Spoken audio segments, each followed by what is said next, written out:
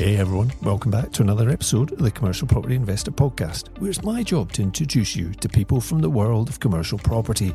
We're talking with investors and thought leaders about their experiences of the commercial property world and sharing our own lessons from the last 20 years to give you practical know-how so that you can follow in their footsteps. If you've ever thought commercial could be your next step, but it just seems too confusing and opaque, then you've come to the right place. There are so many exciting opportunities in this dynamic sector, and I'm looking forward to pulling back the curtain and sharing them with you.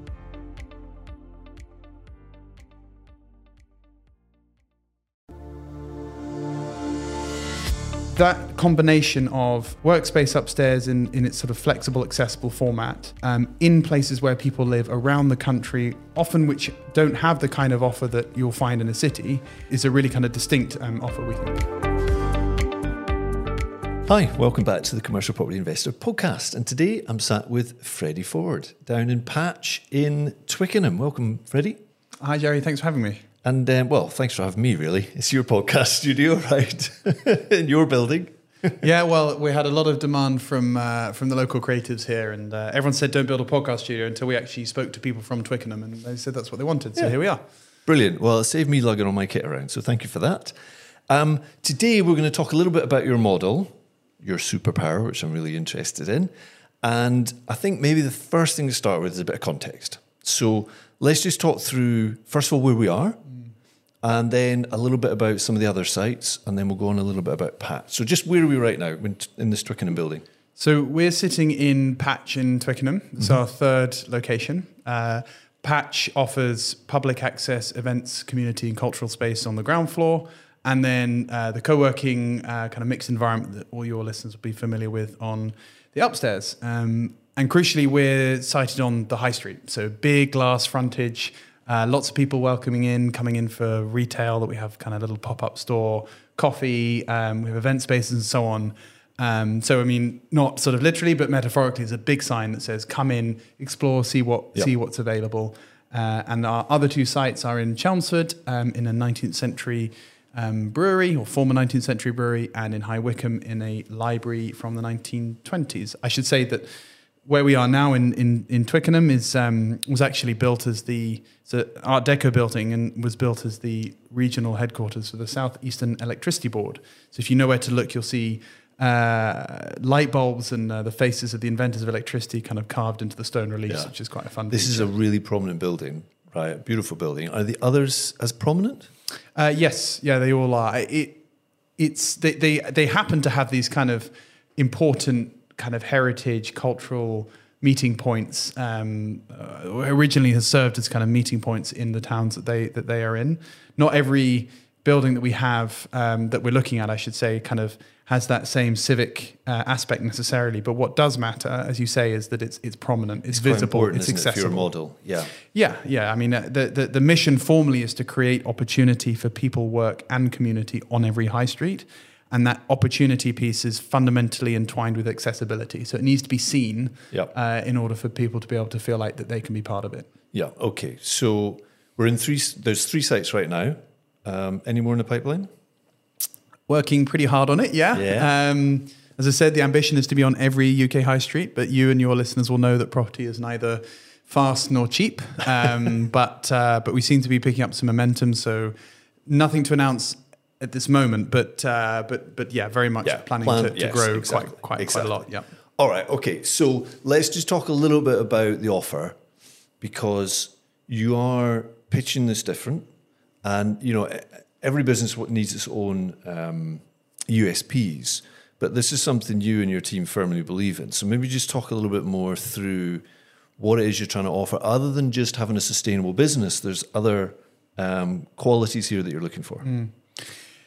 Yeah, so I guess I kind of jumped to the mission a minute ago, and I've used words like accessibility and opportunity. I think a lot of your listeners and those familiar with flexible serviced offices will understand the benefits of co-working and the kind of fractionalized offer of space. And upstairs, that's kind of what we offer. Yeah. So I won't go into too much detail. A day a month, 8 days a month, private office, the full range, everything in between. The thing that we do that is fundamentally different, or let's say the two things that we do that are fundamentally different, First of all is our locations. So I've kind of covered High Wycombe, Twickenham, Chelmsford. The kinds of places that we're looking at are towns rather than major cities, and those and sometimes kind of commuter and sort of highly residential areas as well. Yep. So I don't know, St Albans or thinking, Hitchin on the outskirts of London, but moving further north, Solihull outside of Birmingham, places in Fife, potentially. I know, Jerry, where you've got some interest. That's the sort of kind of place that we're looking at. And the second thing that we do that's fundamentally different is that we offer places that are totally publicly accessible. Yep. So the point is that, yes, we've got the co-working operation. Yes, we're here to serve what we call the work near home opportunity. That means spending less time commuting, less time going to major cities, but actually investing in engaging in the local economy. But also there are non-work options available to you. So when you come into a patch, it doesn't matter whether you're 6 years old or 60, whether it's a weekday, a weekend, there is something for you to do. There's an offer available. And as I mentioned, we've got pockets of retail, which supports local operators. We have a local cafe, which is again run by a local operator, not by us. We have event spaces, which allow people to bring whatever their hobby or craft or interest or passion might be, whether that's ceramics or nettle foraging, or we have a lot of women's empowerment groups that meet at Patch. We have local creative meetups.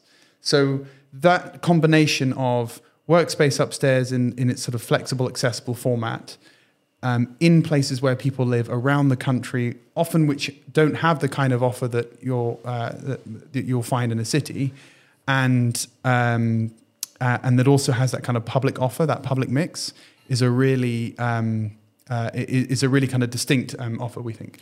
Yeah. Okay. So there'll be some people that are listening that are thinking, this sounds great. So it's like the kind of regeneration we need on some high streets, particularly the types of locations you were talking about. But also the left hand of the brain might be saying, but how do you make that work financially? Because there's a lot of moving parts there. And community-driven projects often don't have a financial head on it. There's a little bit less focus on that sustainable side. Yeah. So you've talked about wrapping around it a set of offices, co-working. How do you see that sustainability bit? And is it actually the fact that really is just part of, that's devaluing it, but part of the brand, part of the offer, so that those that are in the building also feel that that's part of what they're involved in? Yeah, it's a big question because sustainability means a lot of different things. I won't try and cover every angle, but fundamentally, we are a business. We make money. We're passionate about creating a social business that has value that goes far beyond just the shareholders. So we're actually applying to be a B Corporation at the moment. Some of your listeners may be familiar that means taking kind of stakeholders into account and the environment and other considerations. But I think fundamentally for us, as I said, we're proud of that, of the business model and being a business, because it allows us to build something that can scale, and that's how we have the most amount of impact. And everyone who works at the business, and I hope our members feel the same way, or I'm confident that they do, feel like they're joining an environment, joining a community that has more to offer than just a kind of an exchange. There's an emotional component here to being part of something that, as I said, speaks to the broader values that we care about, and those values formally, internally at least, are NEAR, which is about encouraging, enabling, supporting local business; balance, which is about helping people live balance in their mental lives, for their mental health, for their physical health, for their communities, for the environment. And the third is built to last, which means being part of a community and being part of, and I mean, citing ourselves within a community that was here much before we were, and will be here much after us. So that's kind of a long way of saying that I think,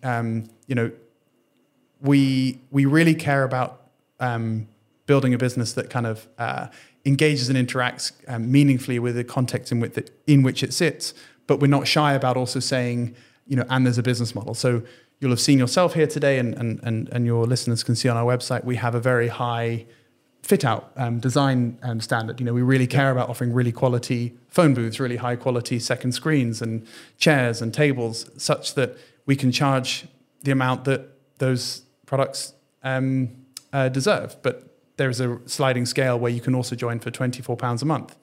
And so I think having a mix that says, here's a really high quality kind of price led or sort of for us at least a kind of value led value generating kind of sort of product set, being supported by a range of other ways in which you can engage in the patch offer. Let me ask you a question. Have you heard of SaaS pensions? They're a fantastic tool for business owners to wrap a commercial property up in a tax-free bubble. A SaaS can work particularly well with the CMO strategy to generate money both inside and outside of your pension. It goes without saying I'm not a SaaS expert, but let me introduce you to someone that is. Bryn Walker has been advising on SaaS pensions for many years and has been a long-term supporter of the CPI network. SaaS and commercial property work incredibly well together, but there are many nuances, and Bryn will make sure you don't stray from the right path. Look in the show notes for the partner link and book up a SaaS discovery call with Bryn. Without feeling like you're kind of being gate kept, if that makes sense. That mixture provides something for everyone. At least that's the ambition. Okay, so the exciting part of this is the fact that, and we've not really touched on this yet, but it's taking defunct buildings in the high street that currently are a problem, right? Often the problem buildings, they were built for often one occupant, quite often retail, with a lot of office space and storage upstairs that just simply doesn't work anymore. And actually, for a landlord trying to find, or a property owner trying to find one occupant to take that space is really quite challenging, right? So a lot of these buildings are sat in this trap where either the owner has actually gone bust and they're sat there in a rates trap because nobody wants to take it on because of the rates, or they're struggling to find someone and can't really commit to doing the CapEx, and they're kind of stuck in this place. So yes, there's the social stuff from a point of view of creating a hub where people can meet and feel the community operating in a space that's provided for them, but also there's the very fact of taking on properties that are a challenge, right? So that's part of your message too, isn't it? Yeah, I think so. We talked about the demand, right, which is people want to work near home, spend less time commuting, more time with their families, more time in their local environments. But the supply side, in a way, is almost as compelling, if not more compelling, which is that there are lots and lots of empty buildings and there's no place for people to gather, be it for social or for work events. And so you sort of think, well, where is the modern day town hall? Where's the modern day retail park or kind of, Debenhams or whatever it might be? Those kind of that sort of locus of gathering, for which there have been many iterations, be they kind of places of worship or working men's clubs or whatever they've been, pubs over the years. That environment, people still have a craving to come together, and we believe we're solving that demand with our mixed public and work product. But as you say, the buildings that once housed all of those institutions, they're empty, and so we believe that we're providing the up-to-date best use for buildings that that have no longer served their original purpose. Yeah. So actually, let's just be. We had a quick chat before we started this, just to say, look, these are some of the things I want to talk about, and then the other side of it is, Freddie, what do you want to try and talk about? And I think it's important just to say, for listeners, that your mission is really compelling, and it's also solving a problem. And so part of the reason really for you to spend some time talking about this, whether it's with me or anybody else, is to attract other landlords or high streets that are struggling and need some kind of solution. And that leads me on to the model a little bit more, because at the moment, you're not purchasing buildings, you're doing lease, right? And then subletting effectively for the office space. And that can help grow businesses quite quickly. But the downside of that is less control, and obviously there's a few other factors. So are you thinking about, what are you thinking about on your next iteration? Well, I come back to our values, right? One of which is built to last, which means trying to make decisions over a 100-year timeline if we can. I mean, has very little practical elements day to day, but it's something we do think about internally a lot, which is how can we make sure that we're embedded into an environment and into a community where if we are creating both, to be clear, shareholder good and social good, if those two things can coexist, how do we make sure that continues to benefit the community, as I say, 100 years from now? And as you say, the issue with taking leases, or one of the many issues with taking leases, is that at some point that lease term ends, and you're either out or your whatever advantage that you might have built up is is at risk of being eroded. There's also a big kind of capex question at the front end of it, which is what kind of capital can I raise, and how can I justify deploying that capital into improving somebody else's asset? Yeah.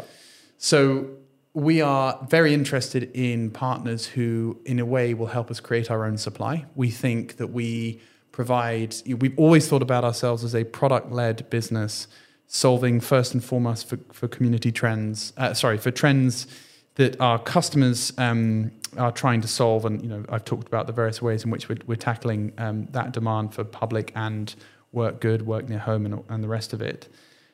And it's only very recently that I've started to think about us, of course, as having to serve the needs of, as you say, property, thinking about asset owners and property owners and landlords as customers as well. And so I think that there is a very clear kind of set of partnerships that we would like to start working on, where we say, if you have a building, let us know, because we may well be able to effectively manage it for you. So fit it out, operate it, and, through whether it's management agreements or SPVs, or we are actually working with a number of investors potentially on acquiring buildings. So we're sort of starting to think of ourselves a bit as a developer, but I say that very tentatively because we haven't done that yet. We actually have a lot of experience in the business and across the investor network, who are very, very experienced in this. But for us as operators, we're kind of backing our way into development. Yeah, I want to come back to that about the finance side, but in terms of finding and buying, or at least finding buildings, identifying investors who may not own the building and may want to invest in the building. It's also investors who buy into the other side of your offer, isn't it? People, because you don't want somebody to buy the building who is going to give you a 10-year lease and then after 10 years serve you a lot of dilaps, and then we're back to square one, aren't we? So it's finding people that fit in with your values and what you're trying to do long term. Well, the good news is that there's a lot of good people out there, and I think a lot of the time, conversations about investors and investment can seem quite opaque, can seem very transactional, can seem difficult to access maybe. And I guess, for those listeners of yours, maybe you haven't had those sorts of conversations before, maybe even some who have. It doesn't have to be, it doesn't necessarily have to have, there can be sort of cynical tinge sometime when sort of the term investment is bandied around. But there are a lot of people that we meet who are attracted initially by our values, which I've mentioned, by our mission, by the fact that we are building a successful, well-profitable business that also has all these other features to it. And I think there are a lot of people out there who say, do you know what? I want to put my money into something that has the returns, but also does kind of good in society. And I think I've heard this is advice that's been given to me, and it's advice I would repeat, having been through similar experiences, which is, the once you sell shares or once you get into any kind of investment relationship with anyone, it's very difficult and or impossible to reverse from that. And I think I've even heard you talk about this on this podcast as well, and don't make that mistake. And I think you have to be very, very clear to yourself and to everyone around you what it is you stand for, and don't be shy. And say, these are things that matter to me. These are our principles. Here's what we will accept. Here's what we will not accept. That's not to say that it's necessarily sensible to be dogmatic, because you want to learn and adapt and understand that maybe there are different incentives at play. But what we have found is that by being very clear about what our mission is, what our purpose is, what we're trying to achieve, we have attracted people to us who say, we want that too. And fortunately, there's quite a lot of people with that mindset. Yeah, you've led me into part of the discussion, and part of what I want to get out of this podcast is that, it seems to me one of your superpowers is raising money. So you've been very successful at getting this brand, this great business off the ground quickly, and you've done it through a model where you're leasing space and then renting out and generating income from the space, and obviously adding in lots of the other values we've been talking about. But in order to raise capital for a business that isn't necessarily buying the asset, that's an interesting number. And just talk me through some of your background that's got you to that. And the reason I want to cover this is to say that some of the listeners that have a mental block about raising finance, it's really just some of the mindset things they really need to overcome to be able to do that. Because there is a lot of money out there, but it's being able to obviously have the confidence, the skill set to actually go and raise it. It can be one of the most frustrating things to hear. And just to be clear, I've been through this journey myself, so I know exactly what it's like. And people say, and I agree with your sentiment, there is a lot of money out there, to which the immediate response is like, well, where is it? Like, where's the yellow pages? And it's not quite that simple. I think access between creating that connection or finding it is in a way part of the skill set of a successful entrepreneur. There are many skill sets, and not all of them are good to have in isolation. Well, none of them are good to have in isolation, but my background, to answer your question, is in high growth, early stage technology companies where one way or another you're kind of trained in the idea that there are these kind of foundational sort of generational shifts in technology usually that unlock these kind of massive pools of value creation, let's say. And, imagine that the world of office literally just didn't exist, and somebody woke up and all of a sudden office was a class of property investment, right? And then everyone's going after office, right? And you could say, well, I'll be the biggest office provider. And that's kind of how tech investors think. They think, well, AI all comes along. Exactly. And it's moving so quickly. So I borrowed some of that mindset. And when I was thinking about starting Patch, I thought to myself, well, I fundamentally believe in the simple idea that people are great. They just don't have access to all the opportunity that they deserve, which is, I think, something that most people would agree with.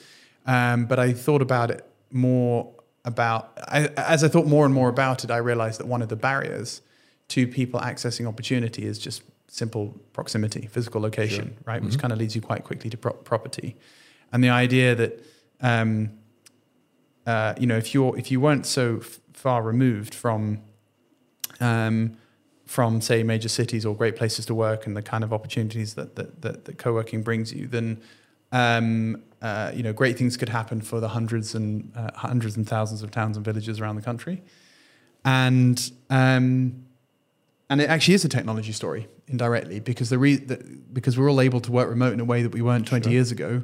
Certainly, when most of the buildings around us were built, the internet wasn't a thing, or smartphones, or laptops, or whatever. And so you have this enormous stock of property that is unavailable. That is available. Forgive me, untenanted, and it's quote unquote in the wrong place. Yeah. To which my response is not in the wrong place at all. It just has a different use than before. So to go back to my earlier example, imagine if the kind of world of office as a category was just created. Well, I think in some ways it has been quite quickly over the last 15, 20 years, which is office near home or work near home, which is kind of the category that we think we're sort of creating here, which is high quality environments with a social and, kind of smiley face public door that you can walk into near to where people live in a building that used to be a Debenhams. That's a pretty massive opportunity. And so that's the way that I approached it with our investors, which was to say, there's going to be lots of different ways of approaching this thing, but there's a huge opportunity out here. We think we've got a pretty good chance of being a kind of a winner in this new category. And even if we only get 1 or 5% of that opportunity, it's enormous, and therefore it's worth investing what sound to me and you like, frankly, lots of money. We've raised 4 million into the equity into the operating company, but in the scale of, I don't know, whatever food and beverages, restaurants in the UK are probably, God knows, billions and billions, billions, right? They're all the same. They're not buying, they're leasing. Exactly. They're and all so operating. Exactly. So when I think about the potential scale of the opportunity for Patch to operate co-working and cultural venues on every UK high street, actually 4 million doesn't seem like a lot. So and then it just puts you into a different category in terms of the people you're speaking to and what they're after. So went on a few diversions there, but basically I think you really need to really understand who you are, what you care about, what your parameters are, and I think you'll find both from a values standpoint and from a kind of I guess, like purpose of capital standpoint. So different investors will have different things that they want to achieve with their money. If you can be really precise and cut your kind of jigsaw piece quite carefully, you'll find that it overlays with other people. I think where you can really struggle is if you're vague and you say, well, I sort of need money and I sort of need it for this thing. Okay, but what kind of return is that investor looking for? Are they going to write a big amount of a big check or a small check? Do they want loans? Do they want equity? And a lot of this stuff seems difficult to figure out. But if you can just be really clear on what it is that you're trying to do, I think you'll find actually, in a way, breaking down that big yellow pages of money. There's a lot of money out there. Well, what's the money that aligns with my value set, that wants to invest at the scale that I'm interested in the kind of business that I'm interested in?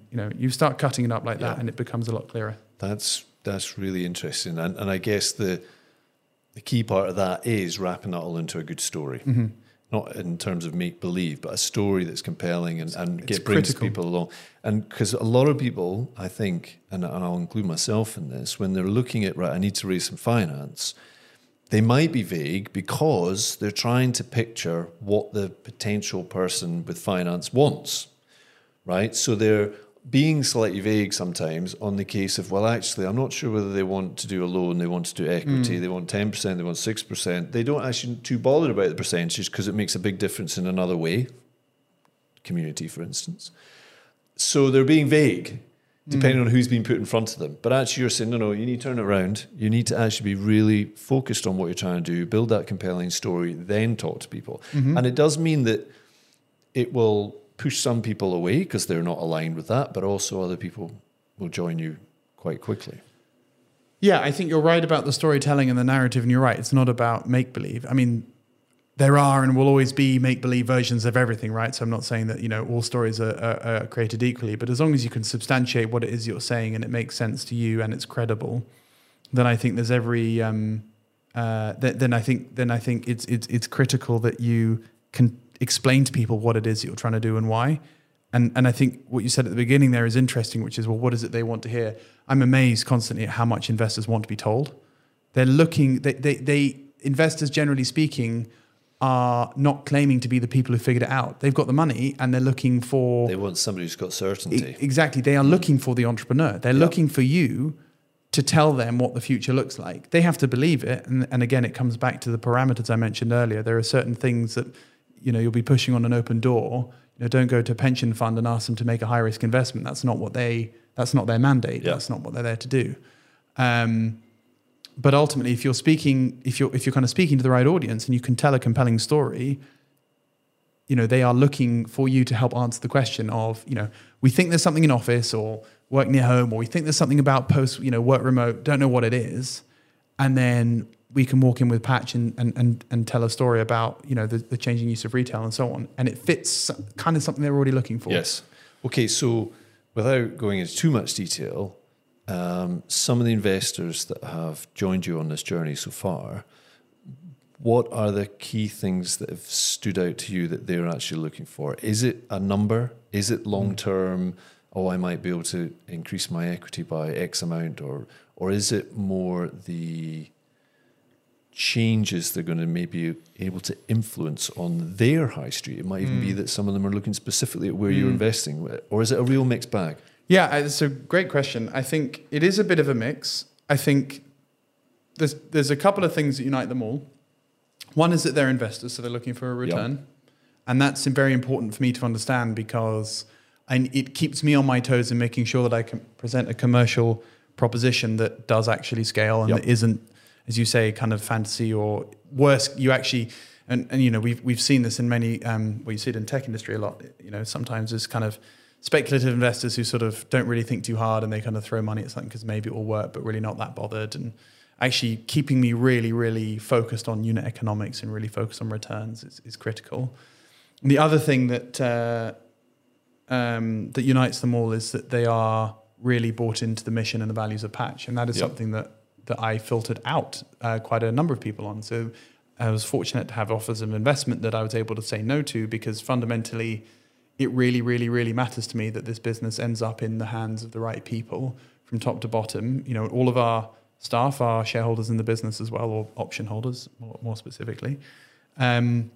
So that unites them all. And then after that, I think they all have their own kind of mandates effectively. So there's broadly two categories of investor. We've got a whole load of angel investors. So people like Peter Roberts, the founder of Pure Gym.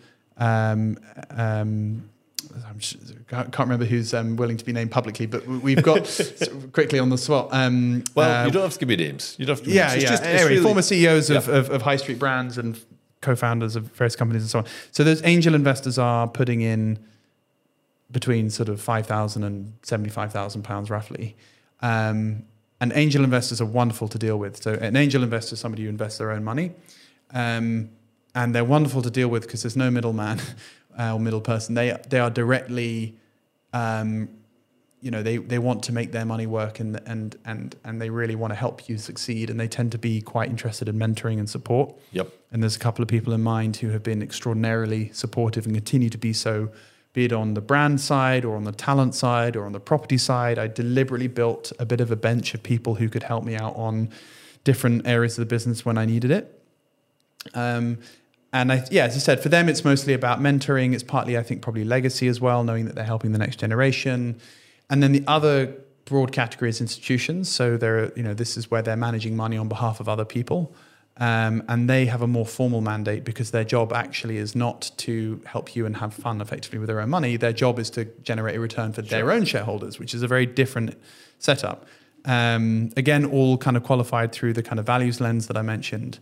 And I think for them, it's probably more around what I mentioned earlier, where they can see that there is a trend emerging in the kind of, you might say post-COVID, but it's kind of more like post-remote technology.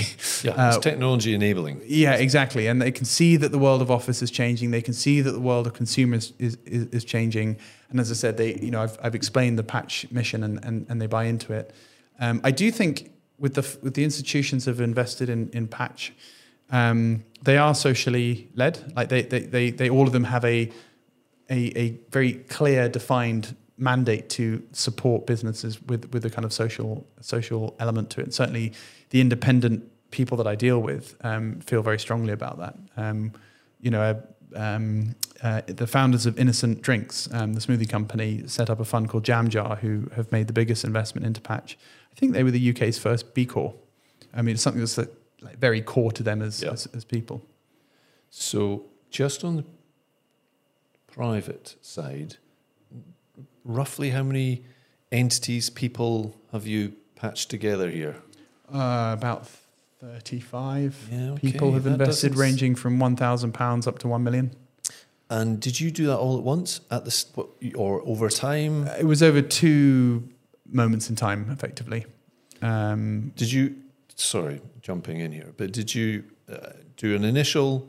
Here's a product, it's been delivered, let's do the next, or? Yeah, well, a bit earlier than that. So in order to finance the first building, I had a business plan, effectively, a kind of a presentation. I did a lot of research in terms of demand and pricing and, how much it cost to fit it out. And I went to look at loads and loads of buildings, pulled in lots of favors, met new people who bought in very early, service providers, brokers, project managers, all doing stuff for free because they all believed in the mission. And I do think your passion as an entrepreneur is absolutely critical. That is how you rub 2 sticks together and create something out of nothing. Yeah.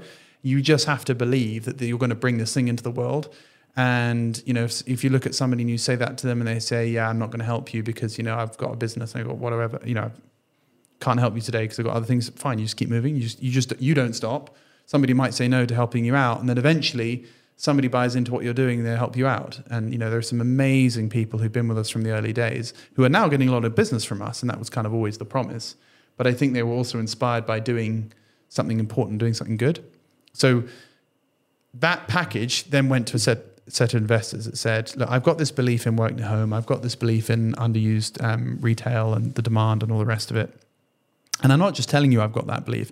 Here is 9 months worth of evidence. Here's all the projections that I've built. Here's all the research I've done using the Office National Statistics data. Here's 30 buildings that I've been to. Here's all these cost sheets. Here's a whole lot of benchmarking. Here's a lot of quote unquote consulting work, if you see what I mean, that showed that not only did I knew what I was talking about or I'd started to learn, but that I was clearly very committed and passionate and I wasn't going anywhere. How many do you think you spoke to? That's probably a difficult one to answer. On a 300. 300 odd. 300-ish, and that's probably a bit high. Somewhere around, maybe around 200. And in that first group, 33 invested. And that was the first investment to open the first building. We then did a second round after we'd proven the first building, which is what funded 2 and 3. Okay.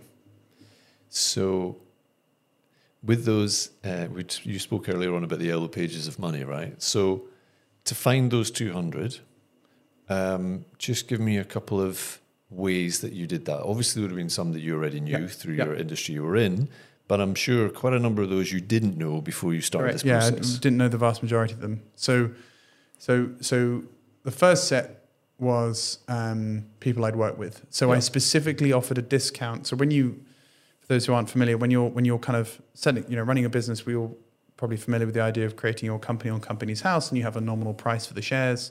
But when you add investors to the company, you create more shares. Usually, you create more shares in the company, you sell those shares. And you price those shares, and that gives a valuation for your company. What I did was I offered a discount to the first 2 or 3 people who came in to help me generate that early traction. And these were 3 people that I had already previously worked with. Yep. So they also validated me. As it happens, they were credible in their own right, but they were also people I'd actually worked for. They were all my previous bosses. And so that generated this There's a little bit of leverage there because these guys or girls have believed in this concept. They believe in the concept, they believe in me, Yep. and they are credible people who whose kind of opinion is kind of worth listening to, so I that's suppose, step in the 2. context. Step 1, building the whole data, information, mission. Exactly. Step 2, getting buy-in from not hundreds, just from 2 or 3. 2 or 3 people to get the initial ball Yep. rolling. That allowed me, and they didn't ask for a discount. I actually offered them a discount, but basically as a thank you for everything I had learned from them. It was just something I wanted to do. I then took that initial, the round eventually was about £800,000, and between them it was 30,000, 40,000. So it wasn't a huge amount, it was like less than 5%. But what it meant was that I could, the most important, I'd say there were 2 phrases or 2 concepts that I would kind of pass on to your listeners that I think were the most important to understand when raising money. The first is momentum. Just to be able to say the train is leaving the station, and this is your opportunity. If you're not interested, exactly. Yep. It is as simple as that. Like any sales process, it feels weird because you're asking people for their money, and that feels like a very unnatural thing to do. But it is a sales process. You have to create scarcity. The train is moving, and in this context, the train's leaving the station. And in this context, I would say, these people have already come in, and I've got conversations going for another X, and you just kind of go from there. The tipping point was probably around 50%. Once you clear 50%, it feels like the opportunity is now getting smaller and smaller. Yes. So that's the first concept, is momentum, absolutely critical. And you've got to run a really clear time-defined process, like push yourself into hitting a certain number of targets, conversations, like any sales cycle, in a certain period. And the second concept, 4 most important words, is who do you know? So as soon as you've finished a conversation, particularly if somebody's decided to invest, who do you know? That is 4 words. Meeting from a meeting. Exactly. And it's the best salesperson I've ever met. That's the biggest takeaway I took from him, which is the point of a meeting is just to get the next meeting, whatever that is. Particularly if I go back to that initial set of people who invested in the business, they opened up all their networks, partly because they're trying to validate their own decision, right? That's They've just decided to invest. And so one way of them feeling good about that decision is that their friends also join them investing. Like so they will, a new car, isn't it? They will go, exactly. They will then go and pitch their friends on this wonderful new business, and they should invest. Yeah. Okay, that's really interesting. So then we move on to the next round, and you mentioned about institutional investment. So that's another level. Did that come about through that network you created? Where did that come from? Some of it came through the network. A lot of these angel investors, they will have made previous investments. Those previous investments themselves will have gone to institutions. So there's a bit of a kind of feeder scenario that goes on there. A fair amount of it was through organic research. I was just, a lot of these funds are in the business of advertising that they've got money to invest. Sure. Jam Jar is one of them.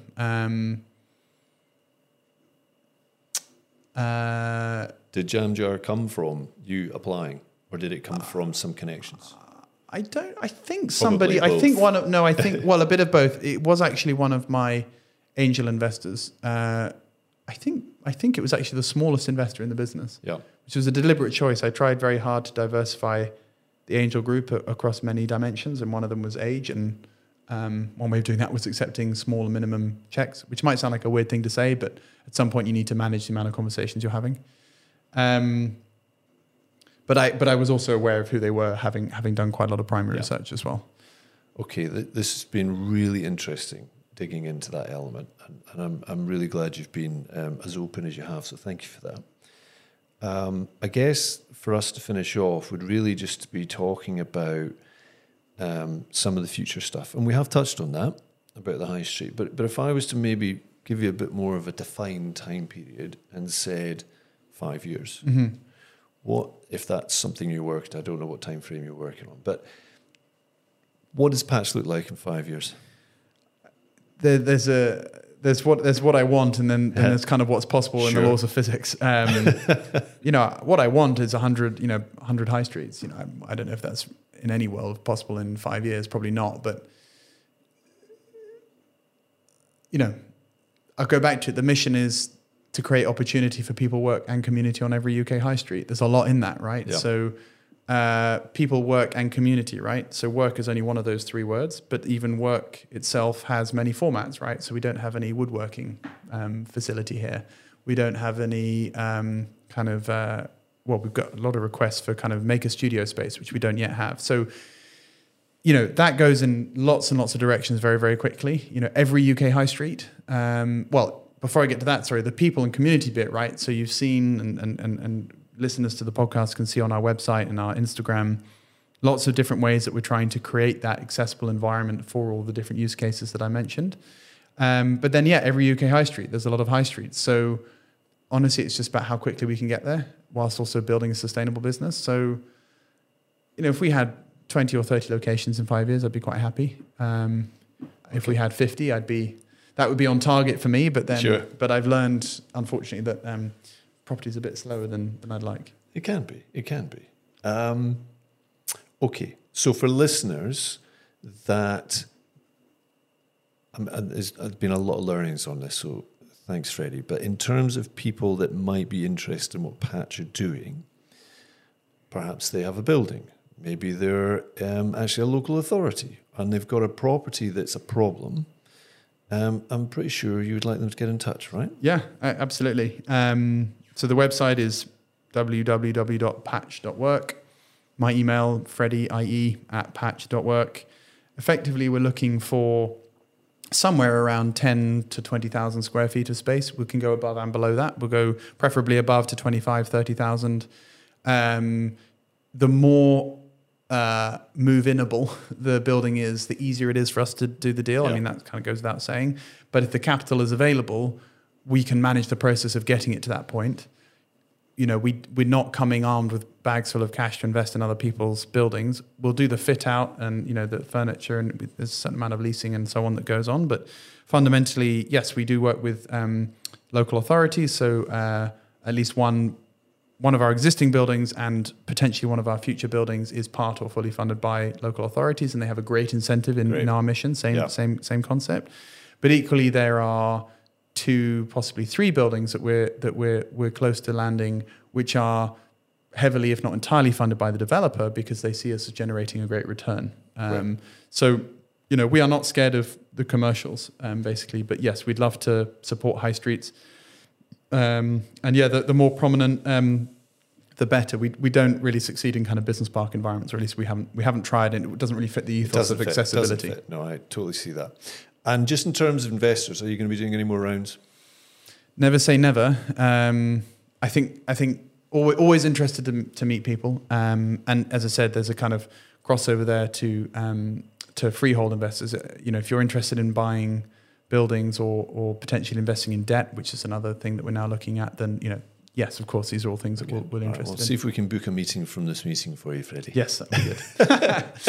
All right, thank you so much for your time. It's been really interesting. I'm sure listeners have taken a lot out of that. So thank you so much, Freddie. It's very kind. Thank you, Jerry. And thank you for all the work that you do. It's very it's very helpful to kind of offer up to those of us who aren't familiar with property and getting into it. So it's great work. Thank you. Totally appreciate that. Thank you.